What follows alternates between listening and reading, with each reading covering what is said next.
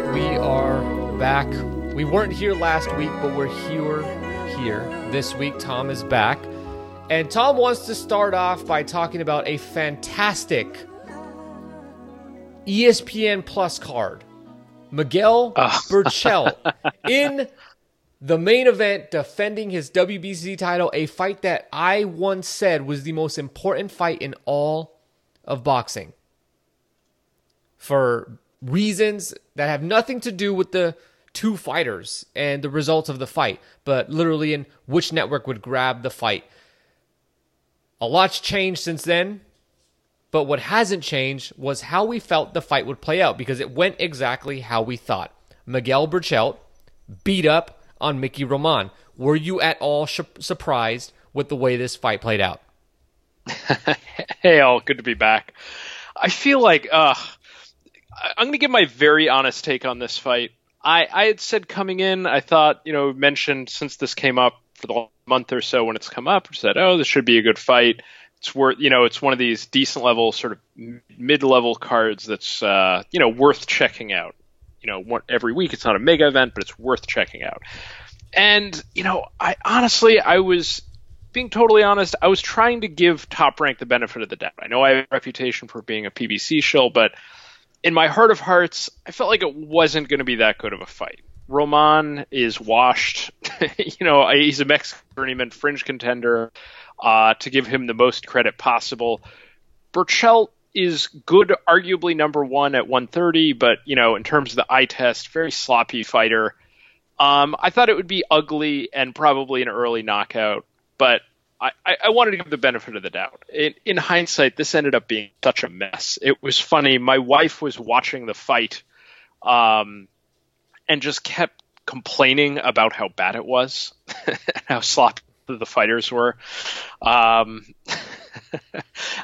I don't know. How did we get to here from this being I remember you saying that the most important fight. I think you were talking about that in the context of it being a sought after purse bid, and have something to say about the economy of the sport of who is going to pick up on this. Anyway, where are your thoughts on this? Well, unlike you, I'm not going to give my honest opinion. I'm going to lie. Okay, I'm kidding. Okay. The fight was what it was. It's exactly what we expected. Mickey Roman has somehow, think about this, think about how Roman has gotten to the place that he's gotten. Okay? Mickey Roman came onto the scene at the end of his career, essentially, where he was already a journeyman. And he goes in there and he fights Takashi Miura and gets stopped. Okay? And that was that with Roman. We thought, okay, this guy's being brought in for Miura to fight so Miura can get back to where he was prior to losing, and then he beats Roman. All right. Roman then beats Orlando Salido, who at this point is done. Failed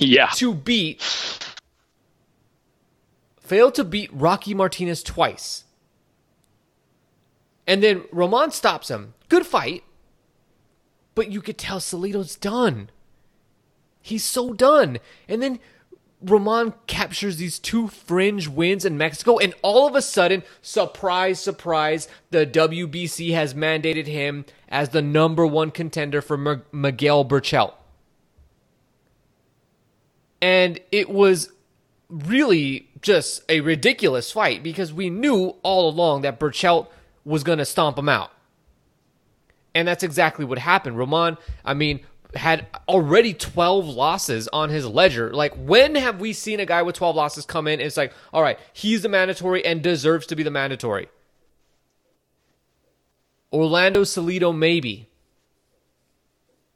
But that's a different case. And Roman, it's like, watch the fights. That's all I got to say. It's something that I always say is just, if you actually are watching the fights and not just looking at BoxRec, which a lot of reporters do, a lot of journalists do that, but if you actually watch the fights, you'll know what's up. Roman there's levels to this. He's a good fighter, and you can see Roman's got some balls. Like, he was getting tagged and he's still countering Burchell. Now, he had to walk through the fire, but he countered Burchell and made he hurt Burchell in I think the second round. Burchell started to get a little hesitant. Also, Roman, I don't know if you probably noticed this. It was hard to not notice unless you were the referee how frequently Roman would hold Burchell and just start wailing on him with his other arm. I mean, just what a mess, this whole fight. But the thing is, I want to say is, Burchell's good, and you pointed to that, arguably number one at 130. I have no problem with you saying that. But I do have a problem with anyone trying to make some case that Miguel Burchell is some top fighter, because he's not. He's good, but he ain't a top fighter. He's slow. He's open to getting countered. His defense is not good. I don't like his chances against Gervonta Davis. I don't like his chances against Lomachenko. I think those two guys will pretty clearly beat Burchell. Burchell's got some great tools. He's got length. He's strong, but I just don't think he's got like the skill to keep himself out of danger. And it makes sense because he's already been beaten. You have any response to that, or you wanna take the side of the Lomachenko hater?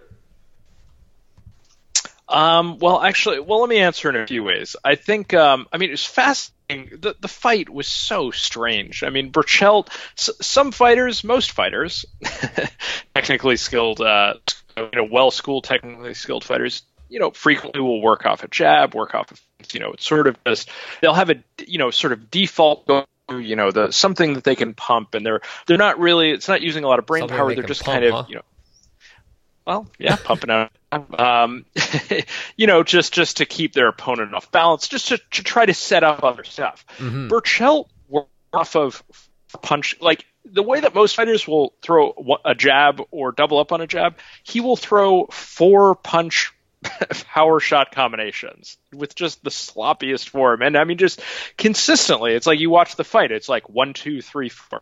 And he would throw these shots on the inside and they would be looping. He would wind up all the way down to his hip, bring his hands all the way down to throw those shots.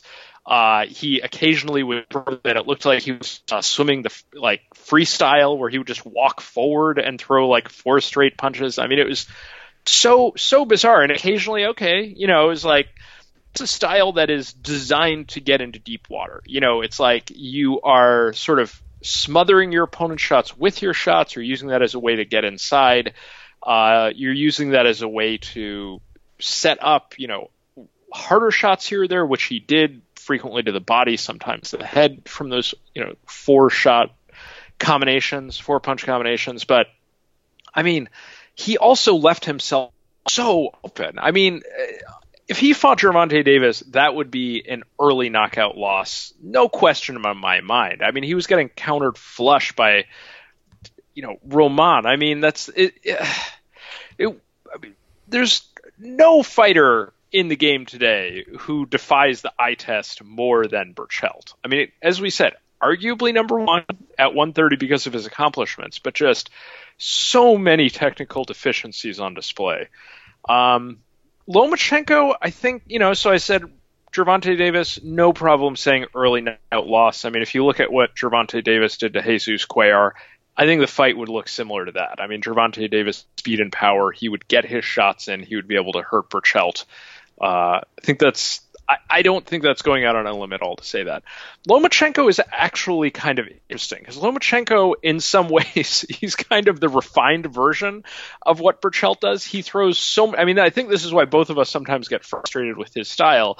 He throws so many punches to then try to set up clean work, which is much more of an amateur style than a pro style. He'll throw, 4, and it also makes it very difficult for me to make highlight gifs of him because he'll throw 4 shots, or 5 shots, like 4 of them are not meant to hit, and then he'll like slip in 1 hard shot. But when you're watching it, it looks like he's just whiffing on purpose. It's so bizarre and frustrating. And I think with Burchell, and this is the same reason that Salido had some success. I think he would end up, one, he's not that hard of a puncher. I think for the most part, Lomachenko does have, here and there, these highlight reel punches where he's, worn his guys out and he's able to do that later in the fight. But I think Berchelt might actually be able to have some success against Lomachenko. I think if he had more of a size advantage, I mean, Berchelt, long time 130, I think he's probably about the same size as Lomachenko in height, reach, and just overall build.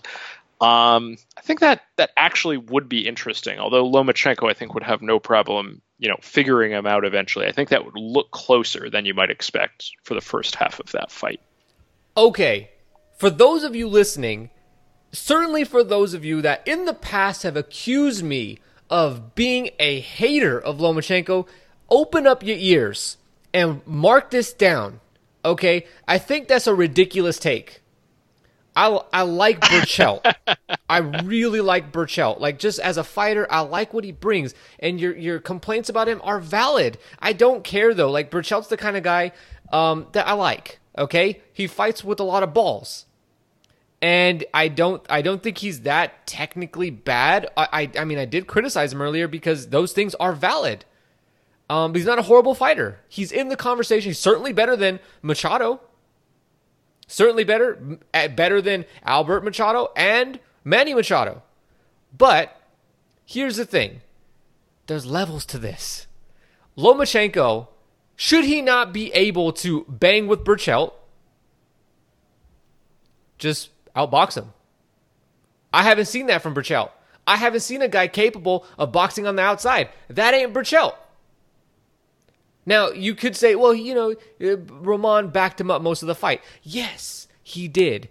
But it's Mickey Roman. Like, you got to put these things in perspective. You want to use Mickey Roman as the opponent, as an indication of any sort of success against a guy the caliber of Vasily Lomachenko, the number 2 pound-for-pound fighter in the world, according to me. I'm not buying that argument. No way. Linares, with all of his skill, couldn't do it. Then Berchelt, who would have to move up in weight. Should he want that fight with Lomachenko, and Lomachenko says, I'm not moving to 130, would have to move up in weight. I don't think that that's going to happen. And also, I think he's slow. I don't think he has the speed. And the other thing, one last thing, he's actually a bad finisher. I mean, you got Mickey Roman, who's, again, not that great. You got him hurt. And what do? You start, you want to talk about Deontay Wilder throwing windmills. Berchelt essentially was doing the same thing. No, there was no precision because Berchelt doesn't feint. Everything is either I attack or I back up. Or I attack or I guard myself. That's literally the only things I saw from Berchelt, which is a problem, and we'll get to that when we talk about Ryan Martin in just a little bit. But I just disagree with that. I don't think that Berchelt is... I don't really think he has a chance against Lomachenko, specifically because if his power doesn't help him out, then what is he going to fall back on? Look, he might have the power. And I'll admit that I'm wrong if that were to happen. And the fight certainly sounds like it will happen based off of the way the commentators brought it up. Seems like they know something. But if they fight and they win, I'll come on here and I'll tell you I was wrong. I was completely wrong about Miguel Berchelt. And I apologize to Berchelt's team, all the Scorpion Alacran fans out there. I apologize to all of you. But till then, I don't think Berchelt will beat Vasily Lomachenko. We talking about the second best fighter in the world, not Miguel Berchelt, who we think might be the best guy in his division. Levels. You got anything to say to that? Yeah. Just to clarify, what I said was I don't think he would win, but I don't think it would be a fast blowout in the way that I predicted Gervonta Davis fight against Berchelt. Oh, you think Davis would stop Berchelt pretty easily? Yes. I didn't even catch that, Tom, and I'm not even going to address that. But I disagree with that too. I think in a Lomachenko fight, Berchelt's mauling volume and I think he'd be able to make it ugly to get to the middle rounds at least. I think Lomachenko would come up with some big counters in the second half of the fight. Definitely. I definitely wouldn't pick Berchelt, but yes, I was saying compared to a Davis fight. Pulled straight back. Lomachenko. Yeah, absolutely. Hold on. Let me add something here. I want to catch you off guard here. Miguel Berchelt. All right. How do you think he does against Tevin Farmer? That's interesting, actually. That would actually be a really interesting fight. I would enjoy that because Farmer, very good infighter, but again, Burchelt likes to come forward, has the ugly mauling style. I think also, again, the distinction why I think Davis would do so well, Burchelt leaves himself open, but has a good chin. He has that first round knockout loss, but as we frequently say, you can there's a lot of reasons to just throw those out, and he's an example of that. What? Roman hurt him. Well, yeah, but he kept coming. He didn't get knocked down, and I would say seemed less hurt than caught flush. Moved off balance from that. Definitely caught flush, but I don't think Farmer is a hard puncher at all. I said this when we were doing his last fight. Not really. Just stop James Tennyson. Single lowest, one of the lowest knockout percentages of any champion in the sport right now. Possibly 4 knockouts in boxing 27 history. wins. I mean, it's up there. Cesar Rene Cuenca, shout out the punch god. That's not quite Tevin Farmer, especially when you're gonna score a stoppage over James Tennyson. I worry about that fight. Josh Warrington was already up to 6 knockouts. Okay, I thought Josh Warrington had fewer than Farmer. Okay, so that was the name I had in mind when I corrected myself to say one of. Yeah, so Tevin Farmer almost certainly the lowest knockout percentage, at least of any active champion. Yeah, so not a very take at all to say he doesn't have punching power. So yeah, I think Davis and Burchelt actually be very, very interesting fight. Yeah, I think so too, especially because their vulnerabilities seem to line up. I think Farmer's liability is that he's a little chinny, and Burchelt's liability is that he leaves himself open a lot. And Farmer's a really good guy at finding those openings, and Burchelt's a really good at testing people's chins. I think that's a good fight right there.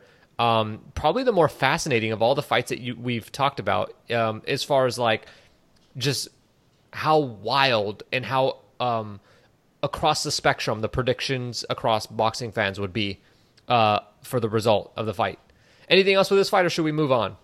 Definitely ready to move on. Okay. Nonito Donaire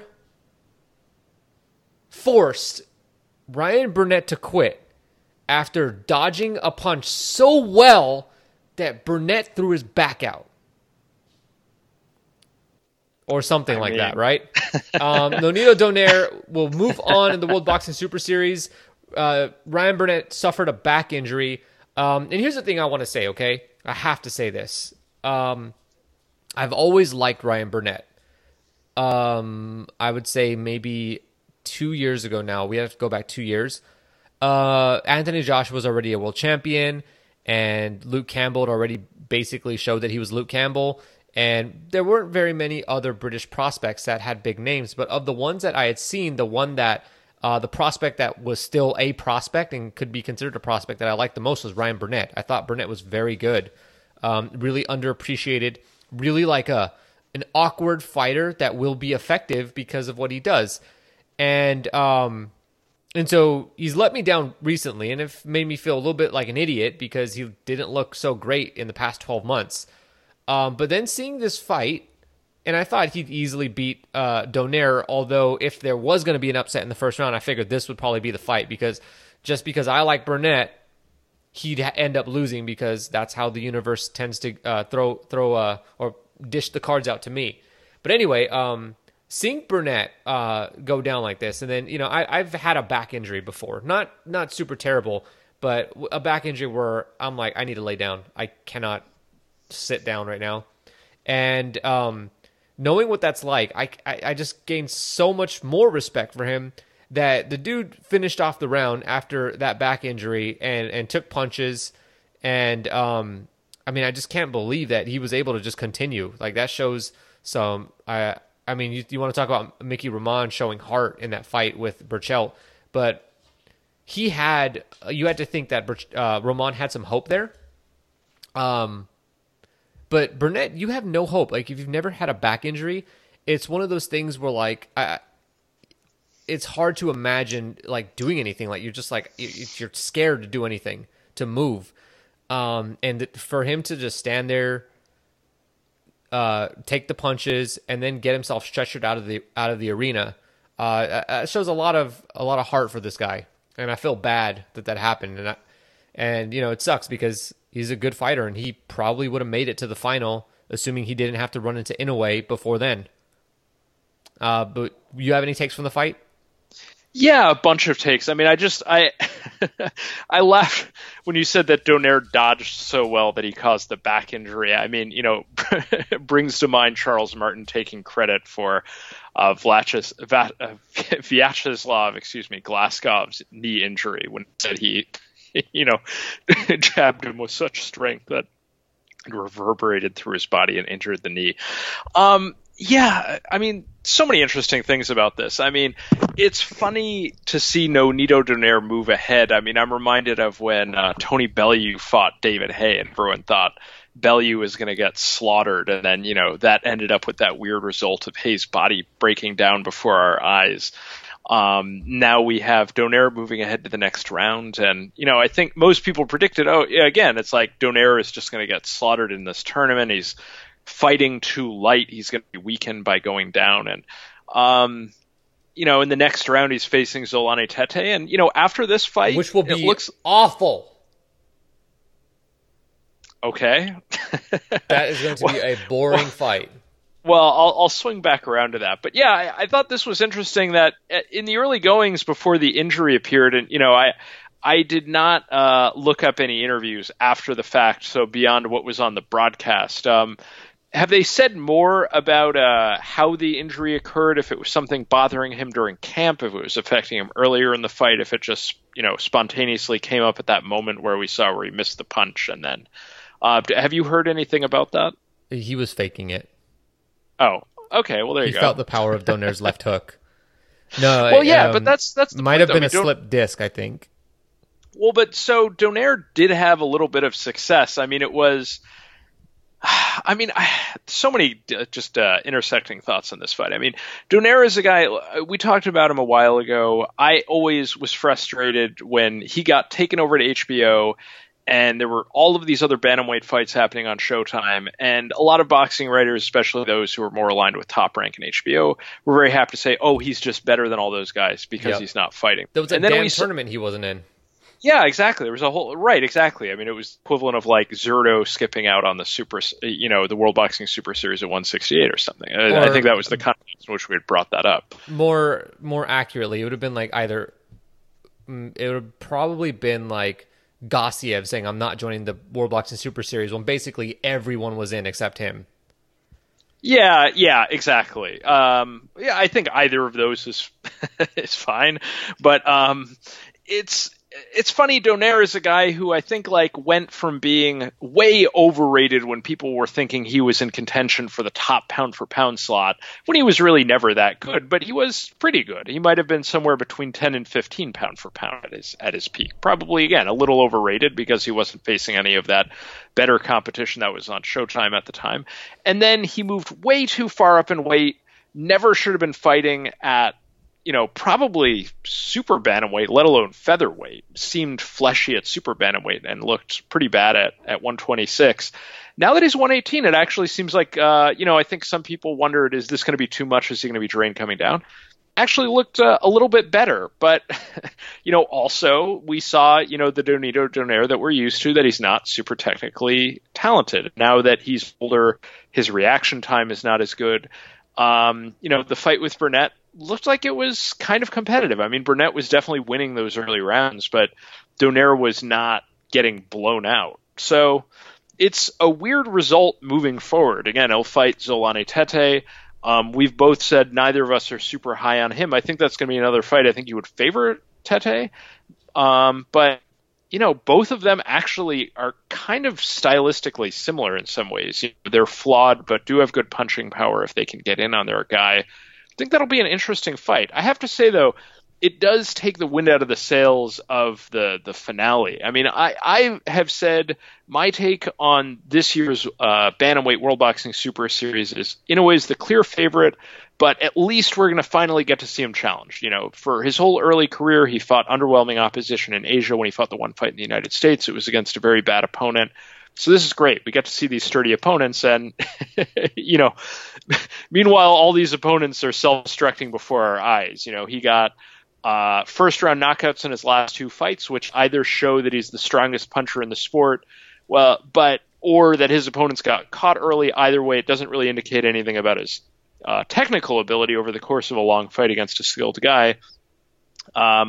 We thought that Burnett might be a good opponent eventually. He should have been viewed as the favorite on that side of the bracket to face him in the finals, and now he's out of the tournament. And I don't think we're really going to care that much about the winner of Donaire and Tete against Inoue. So pretty deflating. That's really the thing I'm most disappointed in. But interesting, again, that Donaire didn't get blown out. I think the fight with Tete will be a competitive fight. Again, Tete would be favored, but I am looking forward to that. I don't know. I'm surprised you would say it's boring. I think Donaire has slowed down enough. I mean, in this fight, he certainly got tagged a lot, got tagged flush. I mean, I don't think he has the pure athleticism to stay away from those punches anymore. So I think I would expect some action in that fight. Well, I think for me, this tournament was never terribly interesting because it just seemed like basically a foregone conclusion that Inoue would win. Yeah, I mean, I agree with you on Donaire. Donaire's never really been that good. He had some success in this fight. The thing with Donaire, and the thing why he would have eventually lost the fight if Burnett wouldn't have gotten injured, is essentially that Donaire's reaction time is gone. And the only times he was really having success avoiding getting hit was when he would throw with Burnett and he would catch him first. And Donaire is still really fast despite his age and the moving up and down in weight. So I just think Burnett was getting to him. Donaire's face was getting marked up because his reaction time is bad. Combine that with the way his face reacts, and that, you know, that can't be avoided. That's just how his face is. It reacts. And lastly, because the way Donaire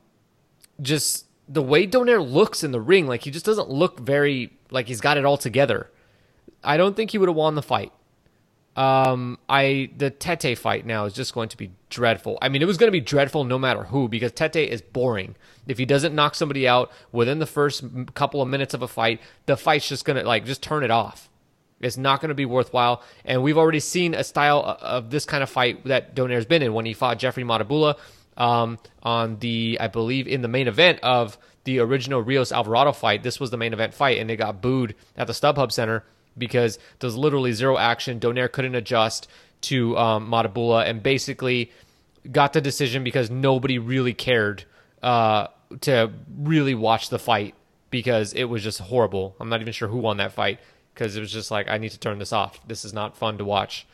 But yeah, I mean, sucks for the tournament, I guess. You know, with Burnett being British, that means you could put more cards in the UK or whatever. Although I doubt Burnett's really a draw.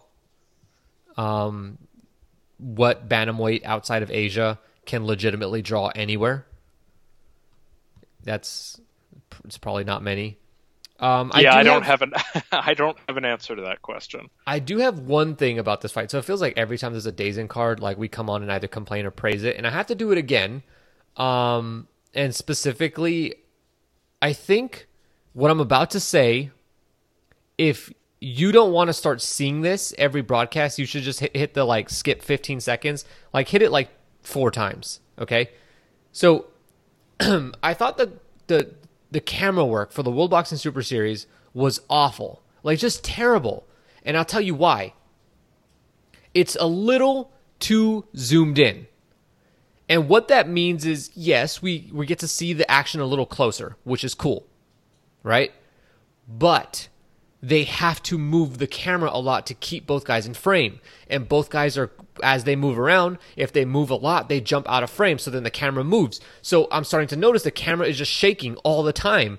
The streaming service isn't 60 frames per second, so the moving isn't smooth.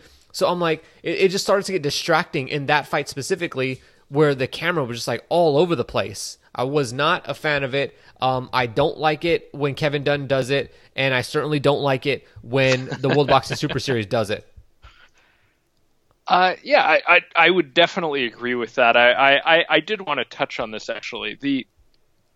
The fight was streamed in 25 FPS, which is just horrific. In the US we have 30, either right, for TV. Well, you have either 60 FPS 720p or 1080i, which is 60 fields per second, which it's complicated. It's interlaced, so it's 60 half frames, but it's still smoother when you're watching it on TV.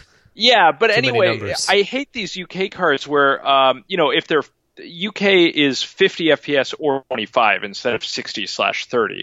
So when division, brother, divide by 2. Usually that's okay. Half to get usually you can get a 50 FPS stream, but this was only 25 FPS. I mean, if you watch it and you're like, why does this look so choppy?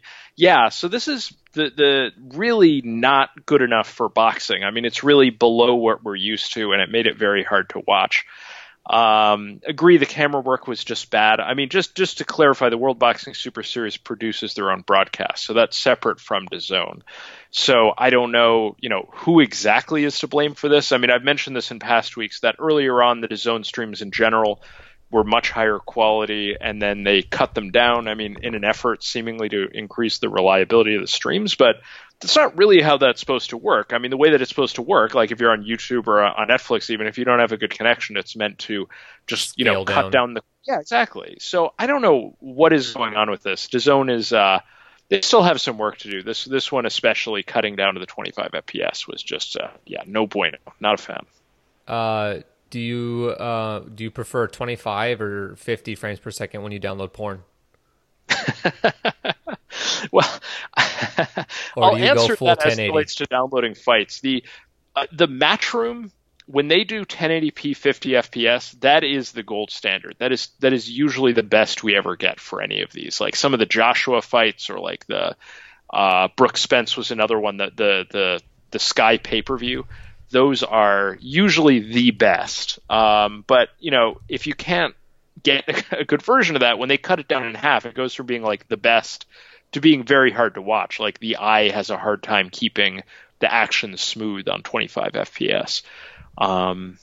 So that's my answer to your question. So you like the 1080 videos best? JOI. Okay. I don't even remember what. Ryan Martin almost beat Josh Taylor. If it wasn't for getting punched in the back of the head that Josh Taylor cheated on, Ryan Martin would be moving on in the World Boxing Super Series. But that is an alternate reality that Ryan Martin lives in. I don't live in that reality. What we saw, and I'd love to give Josh Taylor some credit here. I would love to, because I think Josh Taylor is a good fighter. But I can't spend a second praising Josh Taylor, because Ryan Martin did not deserve to be in this fight. Ryan Martin is a fighter I've seen up close and personal, and there's a reason, my British friends who are down or listening to this, and my American friends, there's a reason why Ryan Martin, his name was never brought up alongside an Errol Spence. His name was never brought up alongside any of the top prospects in the UK, in America, anywhere. Because he wasn't. He was never touted. And there was a reason for that. It's one-dimensional. It's all offense or all defense. Doesn't throw in combination. Doesn't really move well. If the guy's basically not standing in front of him, if the guy basically isn't keeping his hands busy, then Ryan Martin will work. But if the guy moves or the guy punches, Ryan Martin just basically shells up and does nothing. And that's what we saw this weekend. It was just another poor performance from an Abel Sanchez fighter. Ryan Martin just wasn't good. Like, I really had hopes that it wouldn't be this way. I did want him to go out there and put on a show, but that wasn't what we saw. I mean, It was just I was just really disappointed in the performance. I mean, Martin looked like a guy that maybe didn't even want to be there. You have any take from this fight? Maybe you like to give Ryan Martin some praise. Maybe you thought I was too hard on him. Well, definitely not on Martin.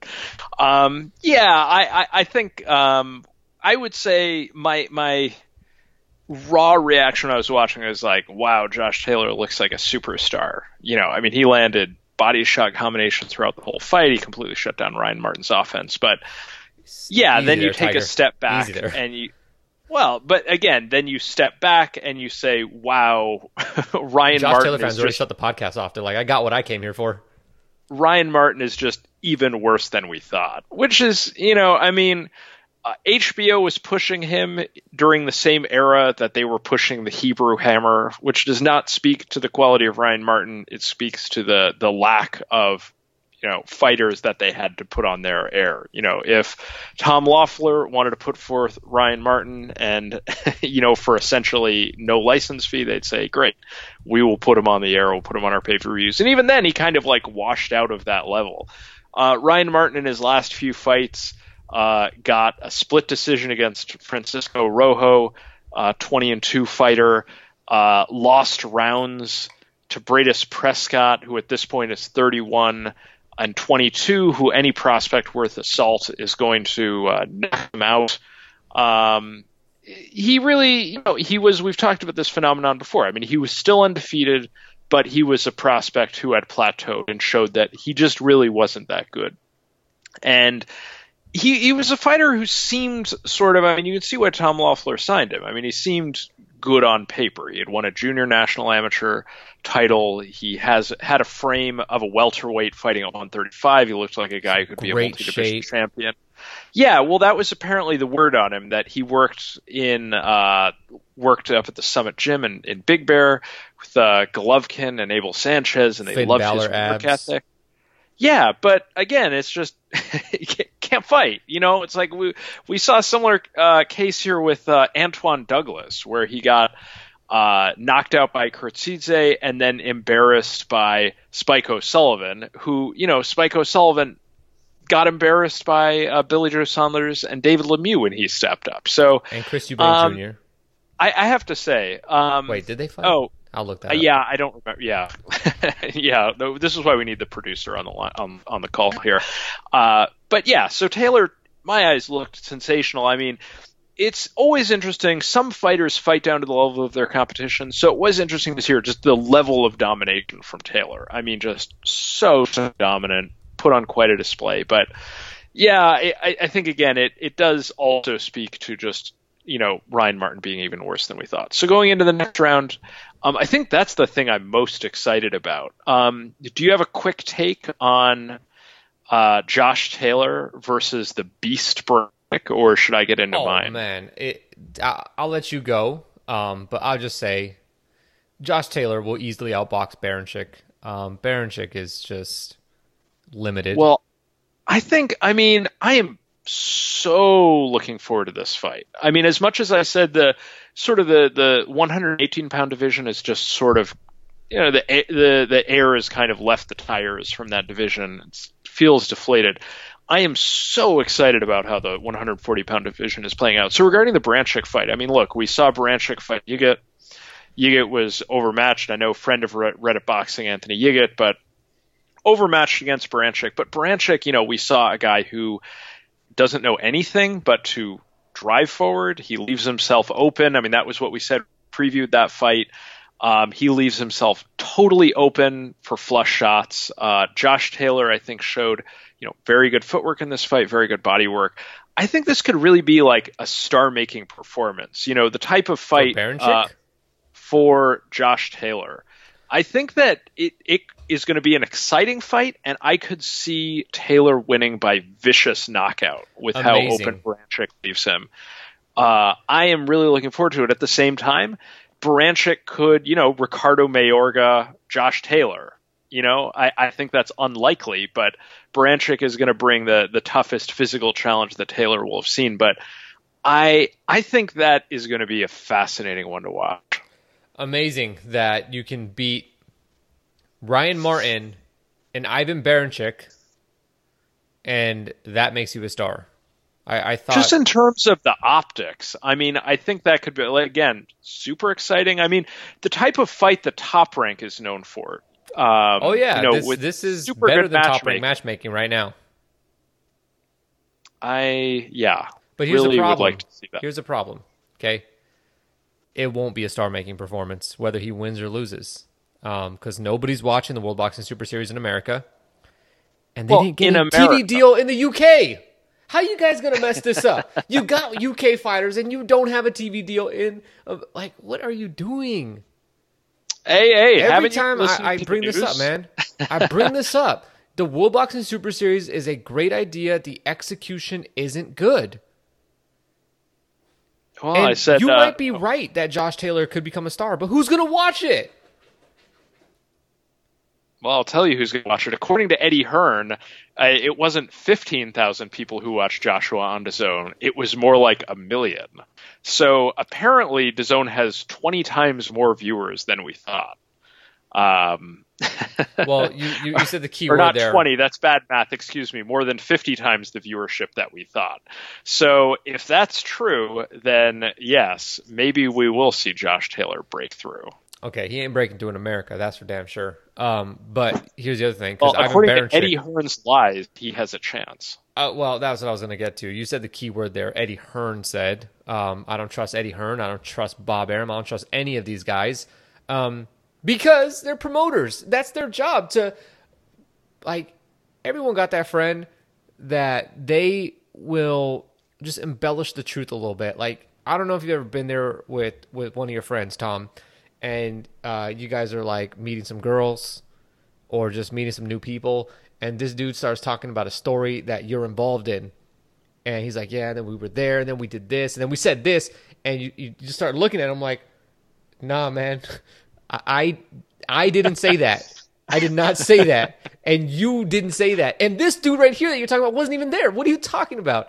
That's a promoter, but it's a good story, and it's a good headline for Eddie Hearn and Bob Arum, but the reality is it ain't true. I mean, Dana White over here lying about Conor McGregor doing over 1 million pay-per-views, then WME IMG buys the UFC, we go through Discovery, and we learn, these pay-per-views aren't even cracking 1 million. These guys are lying, adding like 400,000 buys out of thin air, reporting this as news. We hear, Mayweather McGregor did over 6 million pay-per-views. It has broken the record. No, it didn't. Didn't break the record. Came real close. Didn't break the record. And my last thing, I don't know. This is just random. I'm just going to throw it out here because there's no other time to say it. We're over here talking about, I guess we're talking about DAZN, so we'll talk about this. DAZN's known for their problems with streaming and buffering issues and blah, blah, blah in the UK, right? Or sorry, not in the UK, in Canada. And they had to give up their deal with the NFL because they could not handle the streaming. Now it makes sense. It's streaming the NFL. All right, cool. And then we're talking about Canelo now in America. His fight's going to be streaming on DAZN. And we're expecting that DAZN will gain a massive amount of subscribers and people watching Canelo's fights when he does fight, as to be expected, because that's the biggest star in boxing. Okay. But here's the thing. Like, I don't trust this. I really don't. Like, the UFC couldn't handle Mayweather-McGregor. Like, their whole system crashed. Streams went out. And I'm pretty sure DAZN stream for that Canelo fight, it's just a fear of mine. I just panic when like streams like buffer or anything like that. But I'm just like real nervous about Canelo's first fight on DAZN that I'm going to miss something. Anyway, you can respond to anything I said or none of it at all, and we can move on and talk about Floyd Mayweather. Yeah, what can I do but agree? I mean, DAZN is unreliable and Eddie Hearn is a liar. Yeah, we can move on. Okay, cool. Yeah, moral of the story, Eddie Hearn's a liar. Here's a quote directly from Eddie Hearn, and we'll just leave it at that.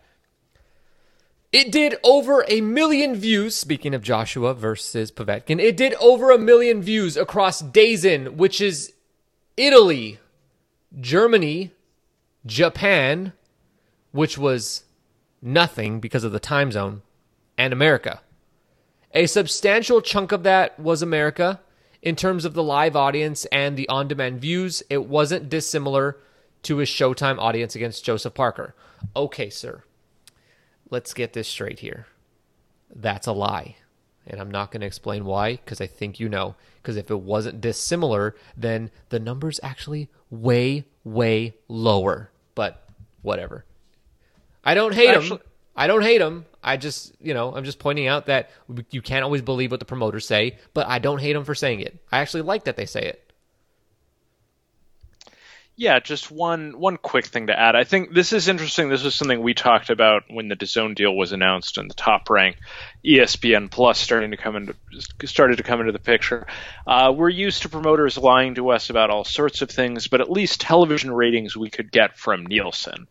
And in the era of streaming now, well, we knew we weren't going to get anything. Longer term, companies like Nielsen, syndicated market research companies, will figure out how to get this data, get representations of these ratings.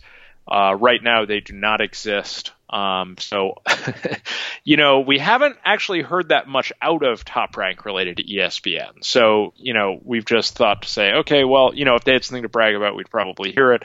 It's interesting in Eddie Hearn's case, we got the 15,000 number, which seemed, shockingly candid when that number came out. And then we have Eddie Hearn just completely lying through his teeth because he knows that there's no way for anyone to back him up, or to contest him. So anyway, yeah, I think at this point we can move on. I'm just agreeing with you. Yep. So Floyd Mayweather's announced that he's going to return in an exhibition in Japan on New Year's Eve, which is cool, against Smart. I'm really smart. I wrote his full name down, of course. All I wrote down is Tenshin Nasukawa. Yeah, Nasukawa. Tenshin Nasukawa. And I'm seeing a lot of why does Floyd have to do this? He needs the attention. This is a farce. This is ridiculous, etc., etc. I'm sure you get where I'm going with this, and you listening at home, you've heard some version of this. Let me just tell you guys something. Let me ask you a question. Tom, was Muhammad Ali a circus act? Was he a circus act? Oh, what a loaded question. Well, he did fight in some sideshow attraction He fought fights, Antonio Inoki. Do you know who that is? I do know who that is. Tell the world who this jabroni is. At home. Well, a legendary pro wrestler. Like John Cena. Like John Cena. Yeah, like John Cena. I believe he was a pro wrestler, not a shoot fighter. Okay. But he fought a shoot fight against Muhammad Ali, or it was allegedly a shoot fight against Muhammad Ali. Antonio Inoki is the founder of the Bullet Club. Wait, I got that wrong. He's a founder of New Japan Pro Wrestling. I said that on purpose. Hopefully people who know what that is, you guys found that funny. If you don't, just ignore that. So supposedly this is supposed to be a 3-round exhibition with very likely it will be full boxing rules. Nasukawa is going to move up like 20 pounds to fight Floyd. And I wrote down, two thoughts came to mind for me. Why does Nasukawa and Rizin do it? I think it's Rizin. And it's the second stupidest name next to DAZN. And then there's why does Floyd Mayweather do it? I think one is obvious, and then the other one isn't so obvious. The one that's not so obvious is why does Nasukawa and Rizin, why do they do this? And I think, in my opinion, that this is a move that you do if you are interested in growing not just a profile for Nasukawa, who seems to be young and popular and talented. You raise his profile as well as you elevate the reach of the promotion by bringing in Floyd Mayweather. Whether you pay him more money than you've ever paid anyone else before, what he brings in will be worth it long term for your brand. It's basically like a huge endorsement that they're getting from Floyd Mayweather. And Japan has done exhibitions with their boxers in the past. Specifically, Inoue fought a 3-round exhibition against Genesis Servania recently, and then there's the history of Antonio Inoki fighting Muhammad Ali. You have what's this guy's name? Matthew Said Muhammad. Was it him? I believe it was him. He fought. I don't know where you're going with this. He fought against a kickboxer. What I'm saying is, while you could be upset about this happening, first of all, it happens. Exhibitions happen. They're fun. I mean, nobody really gets hurt at the end of the day in these exhibitions. It's really just to have an event that people can go to. Ain't nothing wrong with that. But secondly, it makes sense for Rizin. If Rizin's trying to elevate their profile as this big MMA thing, and I don't even know what Rizin is, to be honest with you, but I guarantee you, you didn't either, but you do now because Floyd is coming to town, right? And how much money are you willing to pay for that sort of exposure? What if Rizin is going to sign an American TV deal? And on the heels of that is Floyd Mayweather's entrance into whatever they are. Is it MMA? Does anyone know? Yeah, it's MMA and kickboxing. They do mixed promotions. Okay, got it. So that, at least that's what I see. I think from Mayweather's point of view, what is his moniker? Money? Okay, then that's probably why he's doing it. What do you think? In your opinion, why do you think they're doing this at all? Well, I mean, there are obvious reasons. I mean, just from a promotional standpoint, having a Floyd Mayweather exhibition is going to bring eyeballs. I mean, it's the same reason DAZN is paying for a Rocky Fielding fight. It's not because it's a good fight. It's because Canelo's a big name, and he can bring subscriptions. It was interesting. Rizin, if you were searching for information about Tenshin Nasukawa or Rizin, they have an official YouTube channel that posted some English content, like a video like what is Rizin. So they were ready to go. I mean, this does seem to be, they know what they're doing here. I mean, they're trying to raise their profile. We have not really heard in detail how this deal came together behind the scenes. It does seem very likely going back to when that news story came out about Mayweather and Pacquiao meeting up in Japan. From that minute on, there was talk about Mayweather doing a fight in Japan. So, seems evident that this is something they tried to set up. I think a few details just to get out of the way, which I think are important to try to discuss this fight. I mean, first off, Nasukawa has fought at 122 and 126, so much smaller than Mayweather. He's mostly a kickboxer. He's done 4 MMA bouts, defeated in both. He does throw a lot of punches. In kickboxing, he seems to set up mostly with punches upstairs. Fairly good body puncher as well. I had posted. I'll get to that in a second.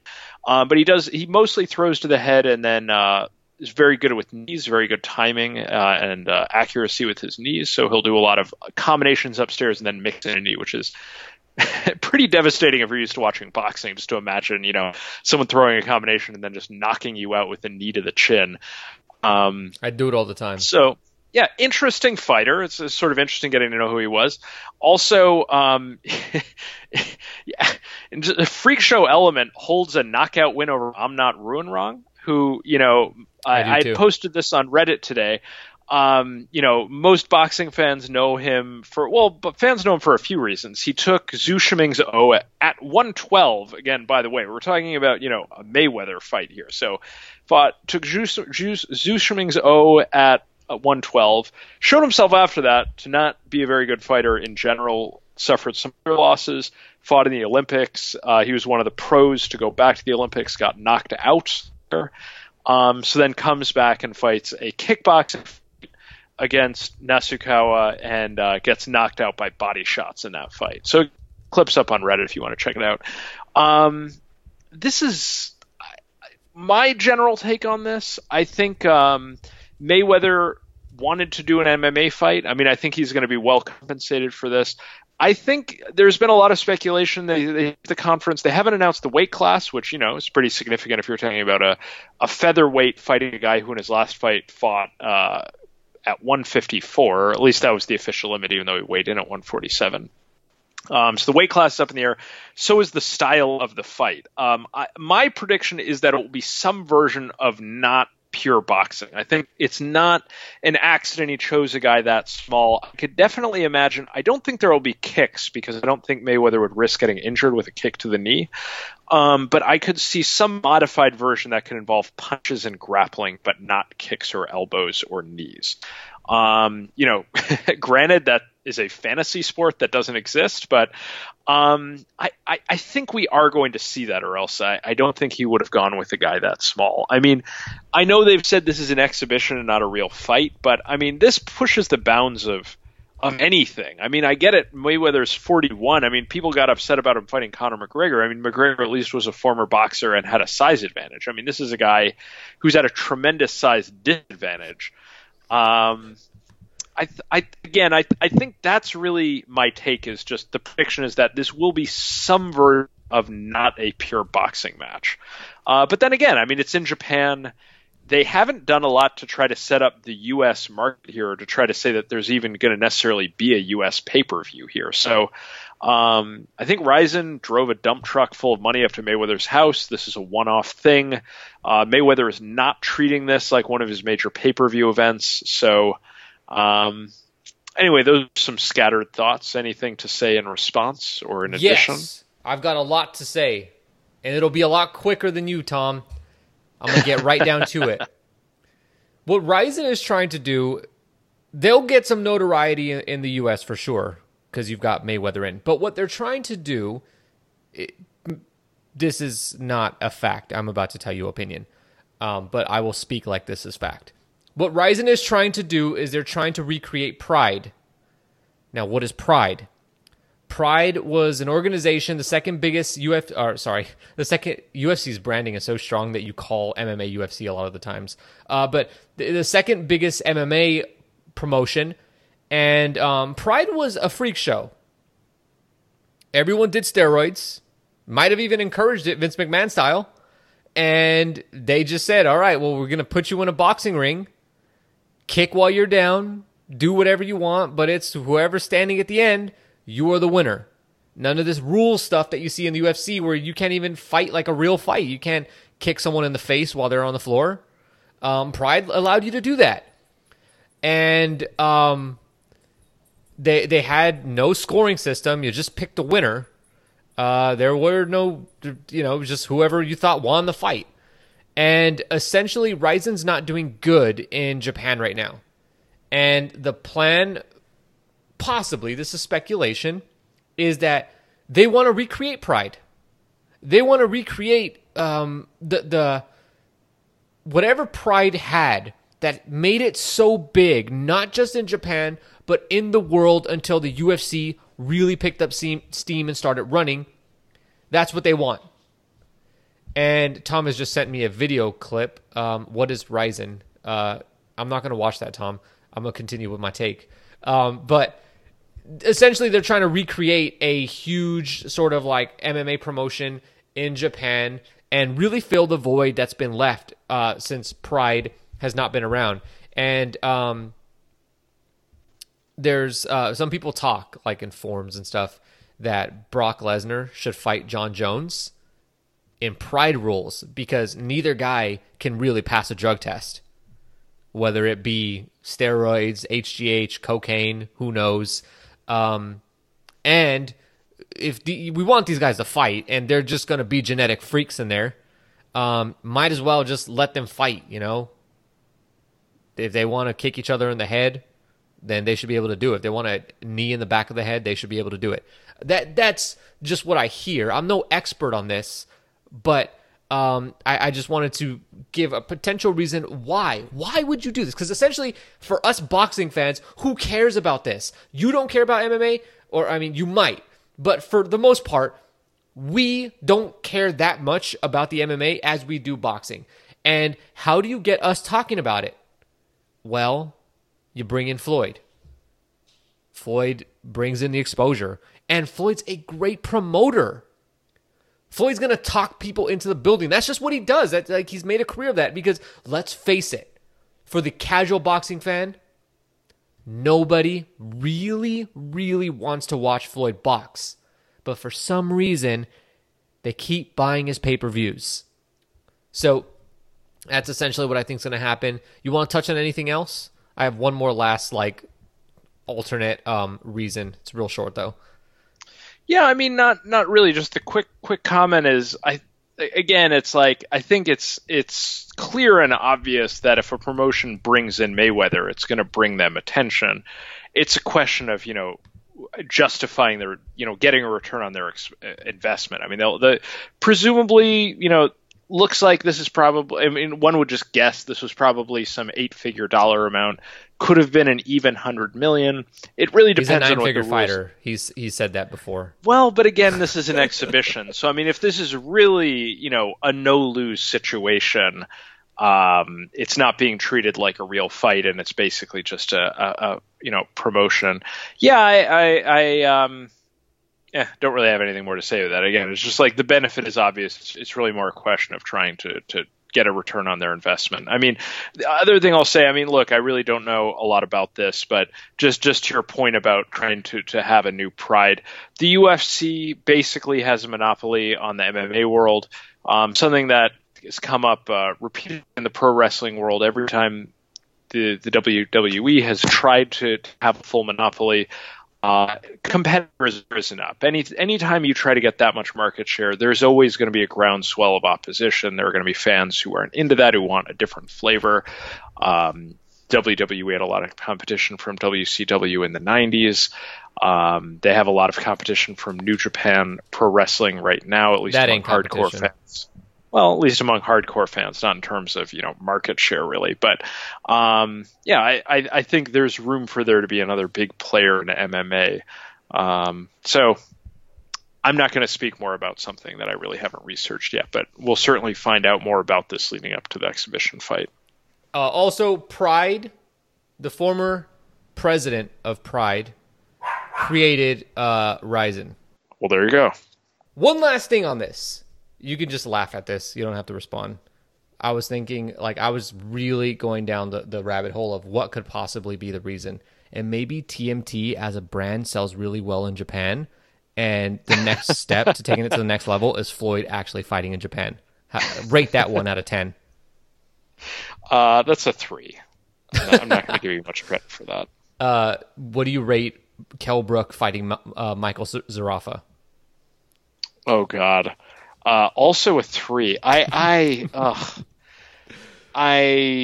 don't know what Kell Brook is doing. Also, you see the I'm nude just pictures looking of Zarafa that Kell Brook posted on Twitter. Yeah, I actually am looking. Can we at talk that about right that now? Amir Khan posted up. Khan. Yeah, that's right.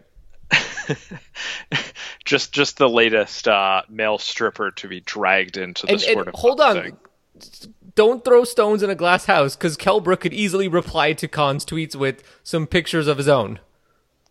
I mean, yeah. Well, right. I mean, I bring to mind that Mayweather and De La Hoya have gotten into this, increasingly just ridiculous war where De La Hoya will call Mayweather, an abuser of women, and then Mayweather will post up the picture of Oscar in fishnets. We don't need to see those pictures of Oscar in fishnets. Come on. Well, at least it's not the picture of Oscar on the rolling pin. Oh, God. Please let I do not want pictures of that ever to leak out.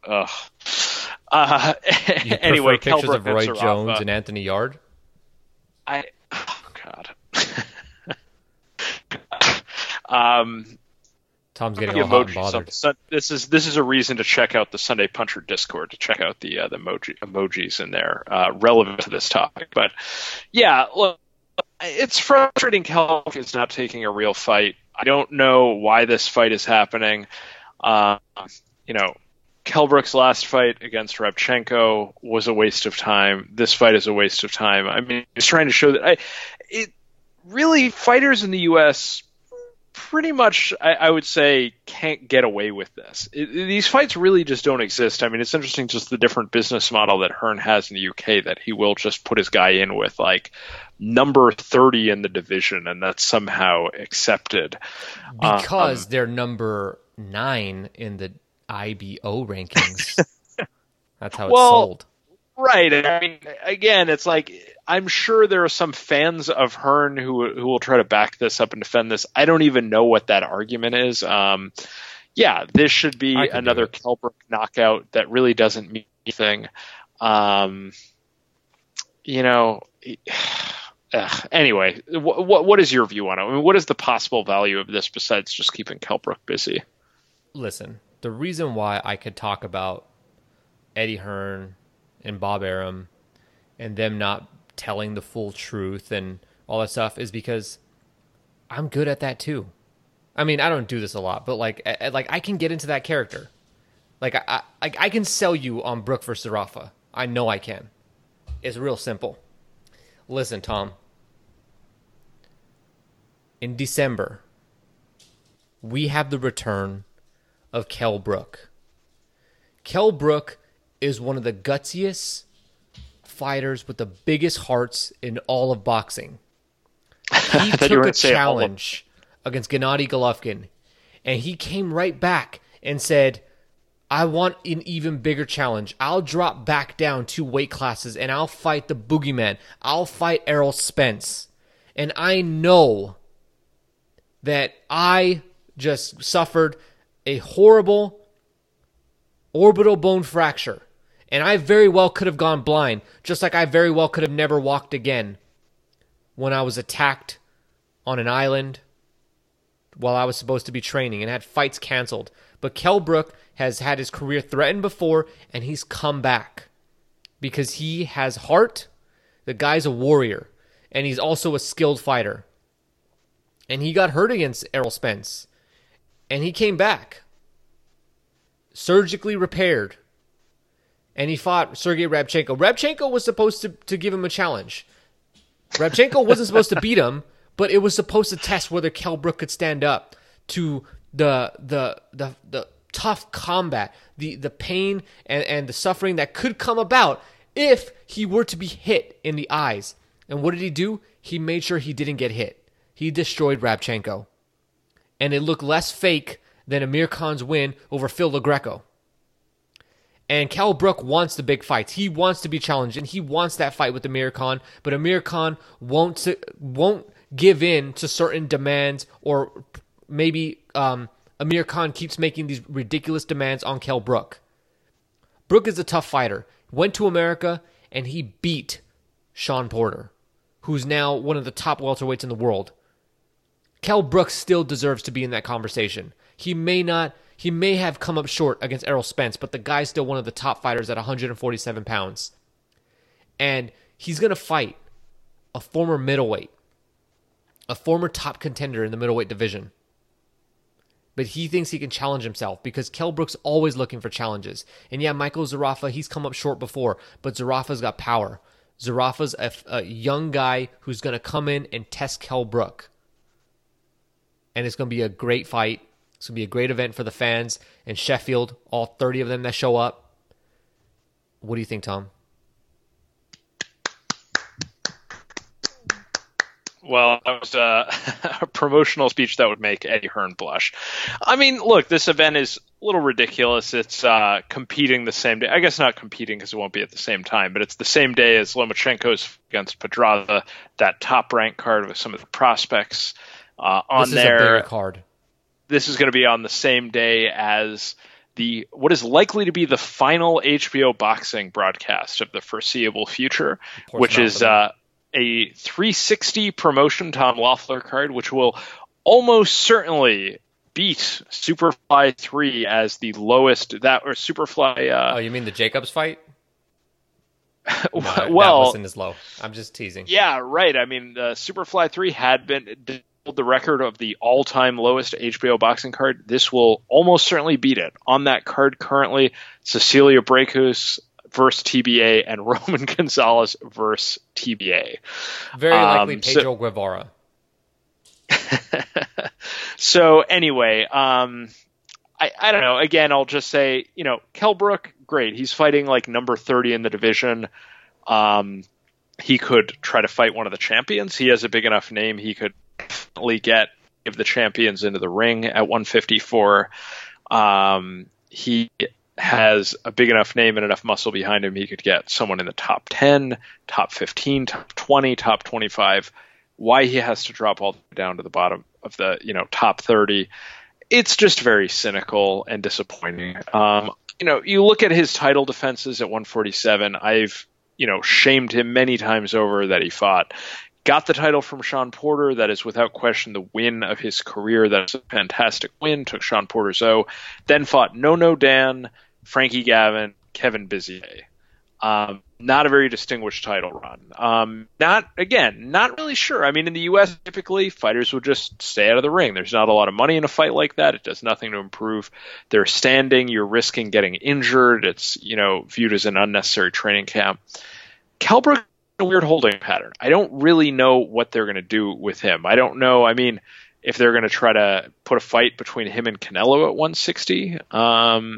I don't know. I don't really know what the plan is. I mean, the Amir Khan fight, they're always circling it, but it just, they can't seem to get that fight signed. And I don't know if it's as big of a fight as everyone keeps saying. They've been talking about it for years, and it will definitely do decent money in the UK, but it's not like it's going to be the next Mayweather Pacquiao. So, I don't see what it has to do for him, and it's very cynical. They chose a guy that bad. Clearly this is a stay busy fight, and I think they didn't want to risk him getting hurt again or losing. But yeah, it's just fans really can demand better than this. I mean, there are 25 guys who deserves to be in there, well ahead of Michael Zerafa. That's a low. I disagree with that. Who really thinks Kell Brook is that good? Are you that impressed by his the Twitter shots Amir Khan has been posting? Does that raise his rank? No, I really just don't think Kell Brook is that good. I think anytime we see him get in the ring with somebody who's like a top tier guy, Kell Brook is going to really struggle to not be stopped because of his face. I mean, as simple as that. This is just like, for health reasons, he's not going to hold up to the guys that can punch, the guys that will find his face. I mean, in the Spence fight, Spence is a big puncher for sure, but like very quickly it's like, okay, Kell Brook's face is like not looking so good. He'll be fine against a Michael Zerafa, but like I just think based off of where his health is at, there's no way Kell Brook can compete with the guys. I mean, and this is going to be at 154, I believe. Yes. Dude has no chance at 154. Like, can you imagine Kell Brook gets a couple of wins and they throw him in there with Jarrett Hurd? That'd just be a bloodbath. They'd have to imprison Eddie. Accessory to murder. I agree with you. Well, wait a second. Do you think Kell Brook could beat Patrick Teixeira? Oh God, I don't remember who that is. He's a guy that Curtis Stevens like brutally knocked out on, I think, the Canelo Golovkin undercard. That guy. Oh God, what a weird, embarrassing fight that was, right? And that's a Golden Boy fighter who they've tried to bring back. Yeah, I mean, I tried to like crap all over the fight before, just let everyone know Curtis Stevens is about to knock this dude out. Yeah, I think Kell Brook. Look, I don't know. I mean, you sort of came at me from an angle I wasn't expecting. How good is Kell Brook at 154? I was sort of responding to UK fans who exist on Reddit who say that he's ready to take over 154. That say the Errol Spence fight was a fluke injury. Well, right. So maybe it's a mistake to respond to that. Maybe that isn't the most productive way to have the conversation. I think Kell Brook is probably in the lower half of the top 10 at 54. I think that's pretty realistic. And then, with the caveat that he could lose at any time due to injuries. We really don't know how well he'll hold up. Again, that really was the freak thing about the Spence fight. It was the other side of his face that got broken. So that really does raise a lot of questions. If it had been the same side and the same injury, say, well, okay, he was just re-injuring something caused by Golovkin. It's raises a lot more questions. He suffered the same injury, but on the other side of his face. So, I think lower half of the top 10 at 154 That's, once you start to get below that, I think it's probably guys Kelbrook could beat. But again, maybe Eddie Hearn is proving your point for you with why he chose a guy that's that bad, that he didn't even take someone in the top 15. I'm going to move on from this because I'm not wasting any more time talking about this. I would like to talk about PBC has announced that they're going to roll out the 2019 schedule, or at least the first half, or the early first few months, first quarter maybe. First schedule quarter is what the Fox guy told me. For Fox, next week, next Tuesday in LA.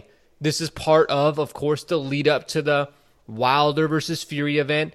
I'm real excited for this. I believe the fights that should end up getting announced: the return of Gervonta Davis, the return of Badu Jack, the return. Have we gotten confirmation that Broner versus Pacquiao's on Showtime?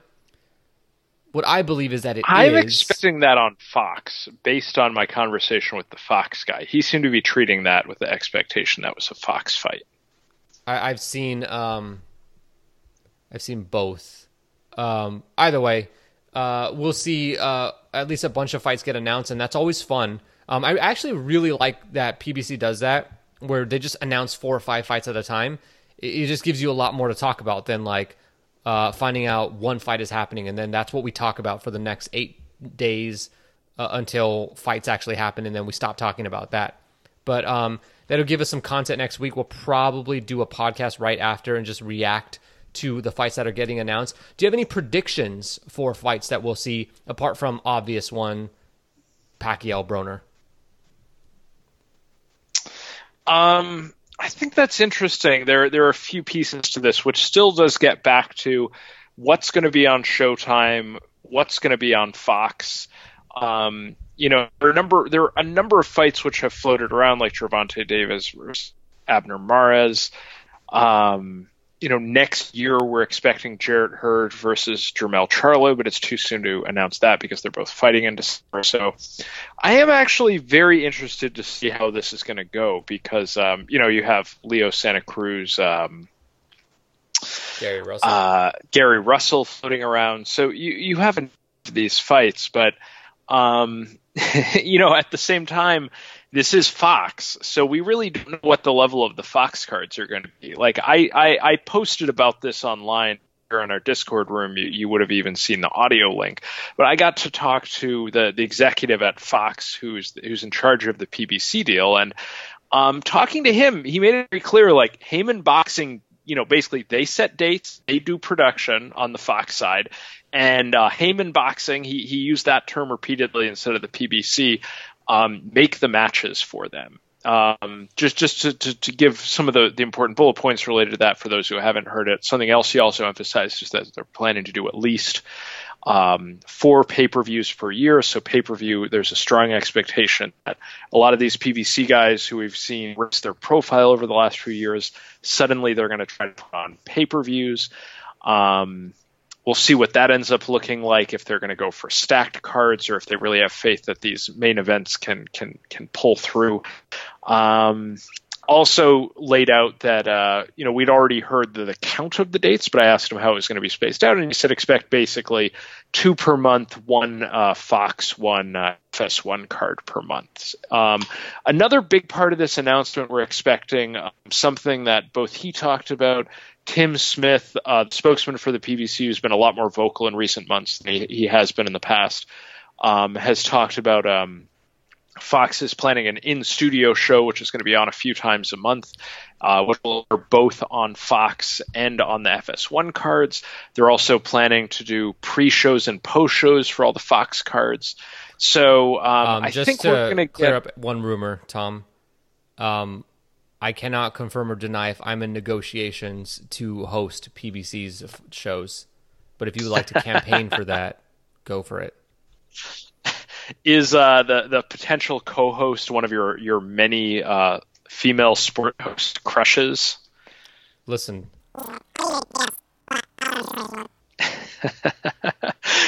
Wouldn't it be unbelievable if one of them ended up being on this Fox show? So anyway, you said won't happen, but go on. predictions Maybe for the card. I think I think we could get a few high profile fights. I think it's also possible that we'll have something that we saw at the Showtime up front, a certain amount of fights announced, and then there were a certain amount of guys who were just like on stage, where they were trying to say like, well, we have these stars who are going to fight on our network. So you might see Jarrett Hurd. Well, actually, he's on that's a bad example. But you might say Gary Russell Jr. up there, and they'll say his next fight is going to be on our network, something like that. Yeah. So just two other bits. Like I was saying, the Broner Pacquiao, he seemed to indicate that was on his network, but that does raise the question again between the Showtime and Fox, how these are being divided up. If between the two networks, say Heyman sets the match up that they need to bid for them, that's possible. It seems unlikely, but it's possible. But yeah, he seemed to indicate he was expecting that for his network. He also said we can very possible to see another pay-per-view announced.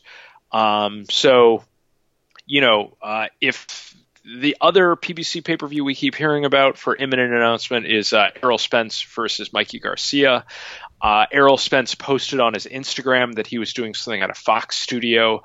I think the speculation was that was probably like a test show for their in-studio show. But also, again, if Errol Spence is appearing on Fox, that indicates one of two things. One, they're going to announce the Errol Spence-Mikey Garcia fight, or a different fight if that doesn't end up being the one to go through. Also possibly indicates, that with this Fox show, they could cover, PBC fighters who are fighting on Showtime as well. They really could treat this as a partnership, and that will be really interesting. I don't know. Any responses to that or any further predictions? I mean, I think it's very likely we do see the announcement of a Santa Cruz versus Gary Russell Jr. fight. It's just the thing that if you step back, if we all step back and just kind of look where we were at 12 months ago, it's ridiculous where we've come, where PBC looked relegated to Showtime, and that was that. And Top Rank was over on ESPN, and that was just okay with matchmaking that didn't seem very good.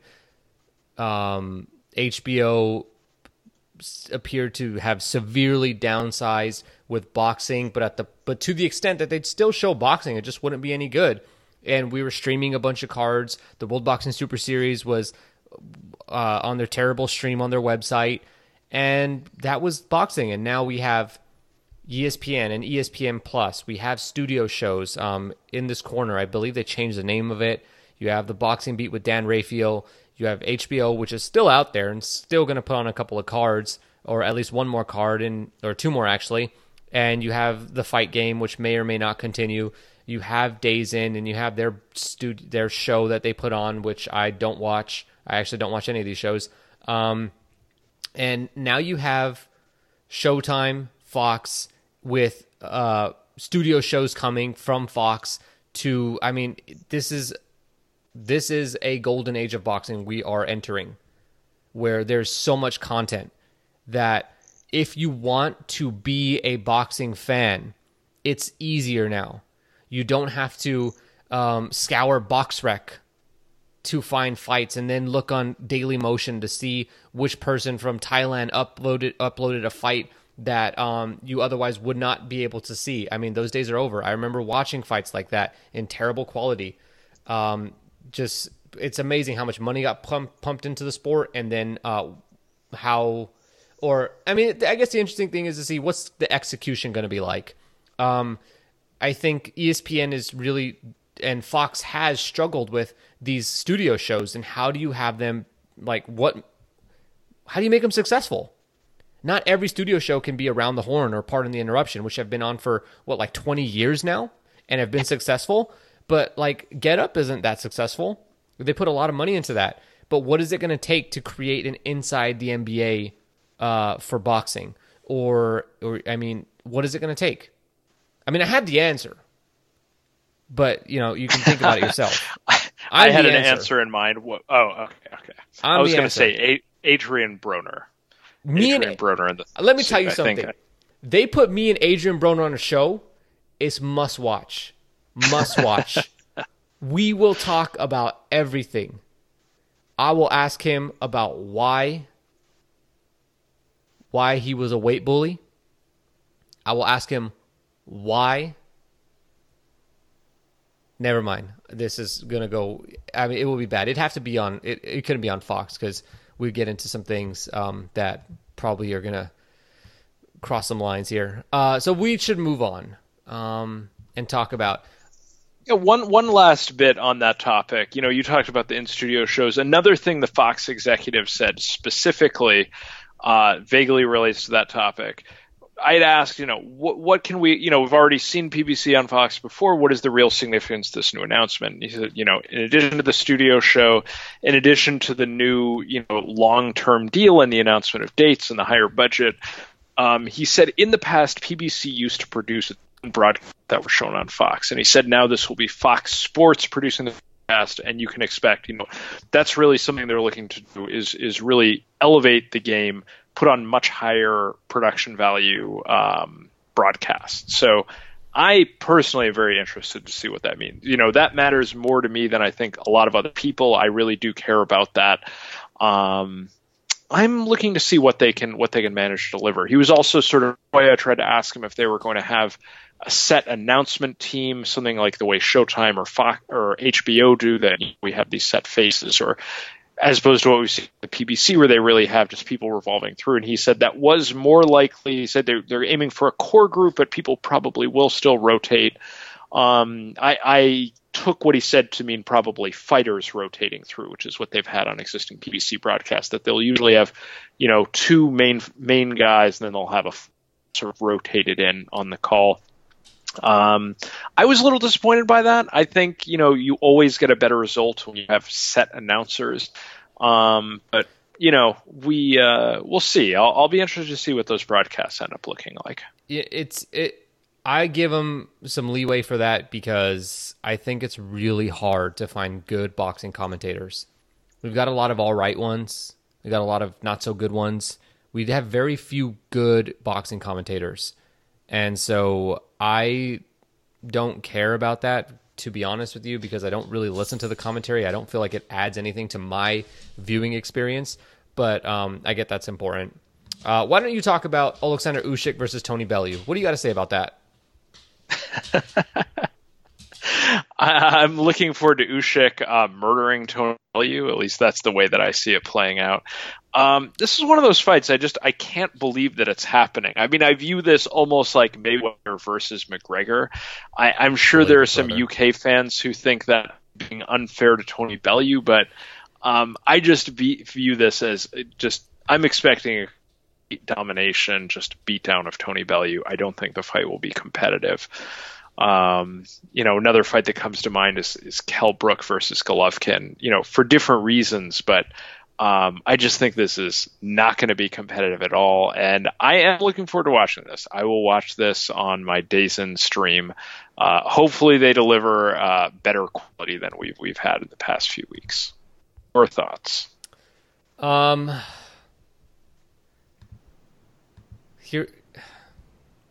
Look, it's not good content if we both just sit here and say the truth. Alexander Usyk's going to beat Tony Bellew, right? So I've been put in a very unfortunate position here where I'm going to have to take the side of Tony Bellew. Listen, Alexander Usyk has beaten nobody in his career. Think about it. That's a hot take. Can you name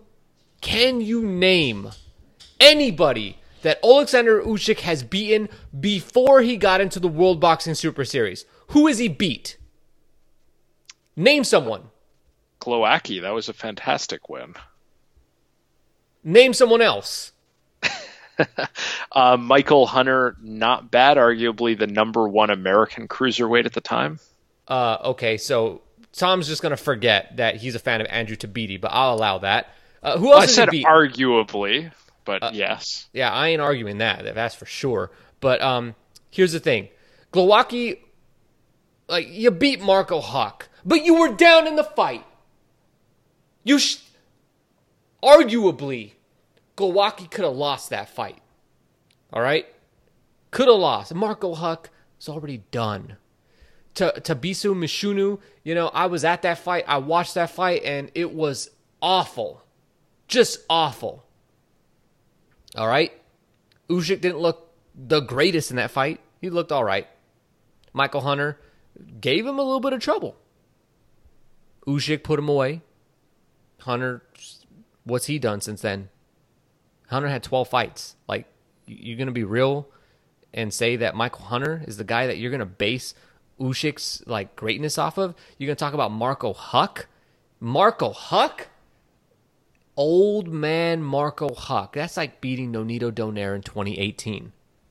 Marius Briedis never done nothing in his career.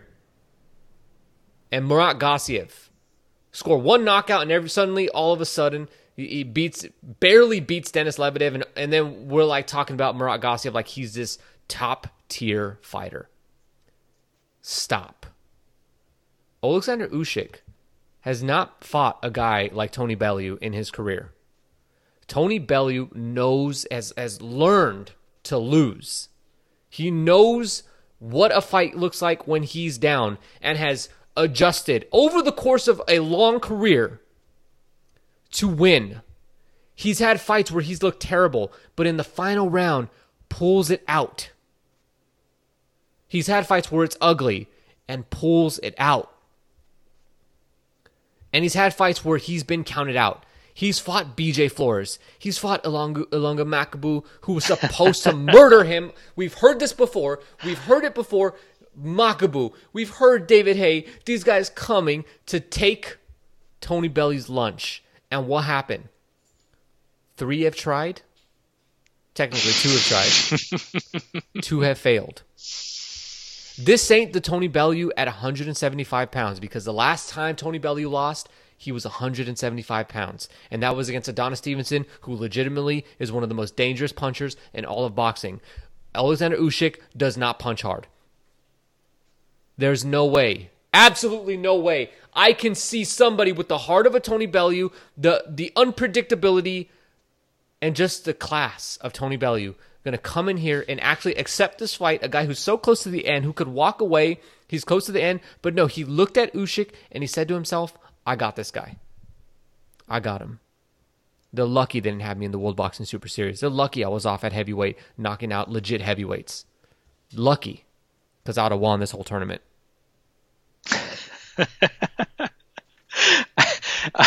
I have a very succinct comeback. I will just say, those familiar with the Final Destination franchise of movies, look, Tony Bellew escaped death against Makabu. He got knocked down in the first round, somehow managed to come back. He fought David Haye. That was supposed to be when Tony Bellew was going to get sent to hell. David Haye's body fell apart, and we got to see 2 ridiculous fights. He will not be so lucky this time. Adonis Stevenson sent Tony Bellew to hell down at 175. Bellew fought cleverly and lost a majority decision once, won a split decision the second time. Meanwhile, Cleverly is getting absolutely annihilated by Sergey Kovalev and Badu Jack. Tony Bellew is just going to get pummeled into submission. It is going to be glorious to watch for those who hate Tony Bellew. I know, by the way, this is very morbid. This is not something that we're supposed to say about fighters, that we're looking forward to them getting beaten up. This thing I've overheard Dan Raphael say about specific fighters who have called him fat on Twitter. Talk about how much he's looking forward to them getting beaten up in fights. Maybe it's unbecoming of me, but I just feel like Tony Bellew has gotten it away with it one too many times, and I don't think he's going to be able to escape the Grim Reaper this time. Not literally, no, I'm not saying he's going to die in the ring. I'm not being that morbid, but he's going to get beaten up, and it will be an interesting fight. Anyway, thanks. I have to say that was very bold of you to try to play devil's advocate here and take the Tony Bellew side. That took some creativity. Look, I have some very weird talents, and that's one of them. Here's the reality, okay? Alexander Usyk, in my opinion, is one of the best fighters in boxing. I truly believe Usyk is better than Lomachenko. As far as, amateurs with a long history, Usyk, to me, is one of the best fighters in all of boxing. There's no way I see him losing this fight unless he puts his hands down, does a Nate Campbell, puts his hands down, gives Bellew a free shot, and Bellew connects. Usyk, should he ever find himself in trouble in a fight, could just revert to boxing, and very few at cruiserweight can box with him because the dude's work rate is insane. So I don't believe that we're going to see an Usyk loss. Now, the point that Tony Bellew continues to just pull things out is interesting, but ultimately we're talking levels here, and Usyk is a level or 3 above Tony Bellew. The undercard will feature Anthony Crolla versus Daud Yordan, which is a fight that you've been waiting for since 2013, maybe even longer. And it also features Scott Cardle versus Ricky Burns, which is cool. Nothing to say about those fights. The World Boxing Super Series will also continue within the cruiserweight division. We'll see Marius Briedis versus Noel Gover, or Gover, however you say his name. Do you have anything to say about this fight? You want to make some gifs about this? Not really. It's Briedis, I think, probably deserves to be, I think he is the number 1 seed and deserves to be considered the favorite in this year's World Boxing Super Series cruiserweight. At the same time, he's usually not that fun to watch. His fight against Usyk was fun and very competitive, but I don't know. I don't think he doesn't really work as an A side for me. How do you see this? I don't see it. I will watch it because I am expected to watch it. I do not look forward to it. Marius Briedis is a good, talented fighter, but he ain't Usyk. And this is the whole thing about cruiserweight, and the reason why I don't like the World Boxing Super Series is because I don't care about the division now. I know Usyk is better than every single one of these guys. Think about the level between Briedis and Usyk. There's a level between them. And if Briedis comes in and schools Gavor, I'm not interested in the slightest in seeing Gavor going forward. And I'm very little interested, or I have very little interest, as some bad grammar, I have very little interest in watching Marius Briedis fight because he's not as good as Usyk. And I don't think he'll ever be an opponent that I'll have to be concerned about if Usyk were to get in the ring with him. Only way that happens is if Usyk's coming off some devastating knockout loss. I don't really I'm gonna watch it. I'm not trying to put it down. I'm gonna watch it. I'm just not happy about it. I just don't think that this has any impact on the world scene that needs my attention. It's just how it is. You got any counters to that? Yeah, I agree. I mean, this is one of the least interesting World Boxing Super Series fights, and this is the cruiserweight division is the least interesting out of the 3, and probably the least interesting out of all 5 World Boxing Super Series that have happened so far. Yep. This is like the WBC's welterweight tournament that they're doing. This is like the boxing. Yeah, they're tournament. Still trying to get the second round of that going. I think they've had a hard time getting with that promotion. Yeah. I think the first round was in April, and they still don't have a fight date. Just some more updates about the PBC essentially up front. They're going to do it on the Fox lot next week, and all the fighters who are going to be fighting will be present, so it'll essentially be just like the upfront. I'm excited to go to this. I will, I'm excited to go for this. You went to the one in January, but too bad for you. You don't live in LA. That's okay. Yeah, the other one was at a fancy event space, like the place where the super rich will have weddings and stuff. It was very interesting. They had a very good drink, very very very nice bar set up for that. That one was quite a fun event. I definitely got my suit on for that night out. I have you gotten your credential announcement yet? Or I don't think they've announced anything officially. This is all from Twitter. Yeah, well, we can talk about this afterwards, but I would follow up on that. I know some of the events that are the PBC events, have one set of credentials, but then the ones that are done through the networks, like Showtime, is separate from the main PBC stuff. So, yeah, stay on top of that. That I definitely want you to go to that one. I stay on top of everything. First-hand reporting. Also, it'll be interesting, presumably, with the Jermall Charlo press conference, we will see that streamed on the Fox Sports Go app. Not bad quality last time. For the Charlo app, I did watch the press conference on the Fox Sports Go app. It wasn't bad. Yeah. Also, for what it's worth, they had more production going on than we're used to for those types of press conferences. They had people there sort of trying to get the crowd engaged, sort of moving people around in seats to make sure there were good sight lines. So, yeah, it was sort of interesting seeing a new player here, seeing Fox be a lot more active. As it said before, Fox was basically just showing the stuff that PBC produced. So it's interesting to see what they're doing now that they're actually the ones producing it themselves. Yep. Well, that's it for this week. We will be back soon, or if there's some major event, we might have to come back even quicker than next week. I appreciate you listening. If you would like more boxing content and I would like more than one boxing podcast a week, well, you can go over to patreon.com/SundayPuncher and see what we got over there. That should keep you busy. I appreciate you guys listening. Tom, thanks for coming on. Anything else you want to say? No, always happy to be on. Okay, say bye. Just very quick. It's incredible how different the boxing landscape. I know you touched on that, but this year versus last year. Last year we just had nothing this fall. Now every week there's something. It's unbelievable. Anyway, yeah, talk to you guys later. Bye. Feel like a hell when nobody happy.